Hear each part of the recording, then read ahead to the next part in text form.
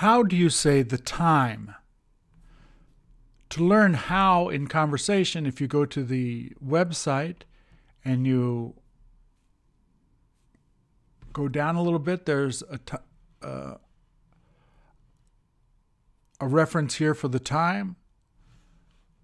A longer version of what I'll show you is found in lesson 18, where I go into it more in depth, and there's a lot more examples to practice with. But if you tap here next to time, this PDF will come out, which you can print.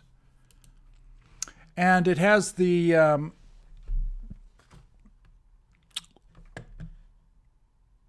picture here of a clock. And basically, time can be told in many different ways, but generally, the easiest way is just to read the time, 105, 110, 115, and 120. However, there are alternate ways. On this side of the clock, past and after are used a great deal. 5 past 1, 5 after 1. A clock is not used that much. 10 past 1. At 15, you will find a quarter. People usually do not say 15 past 1. Most of the time they say a quarter past 1. And at 1:30, they will say a half past 1.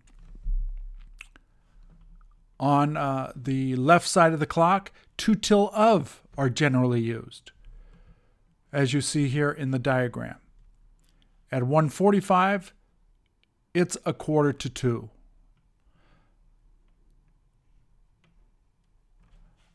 In a sentence, the first point here, in a sentence, at is used before the time. There are some exceptions when you say it is, or if you use before, from, and until, and these. Number 2, the easiest way to tell time is just to read the numbers. 110, 135, 105. That it's not read 0, it is read O. Number 4, PM and AM are usually a written form, not a spoken form. Instead, we use in the morning, in the afternoon, in the evening.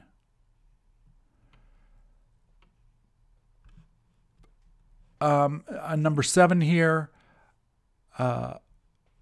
20 minutes past 5, 20 past 5. Many times minutes is not used, just the simple form is used, as you see here. Here are a few common ways to ask for time.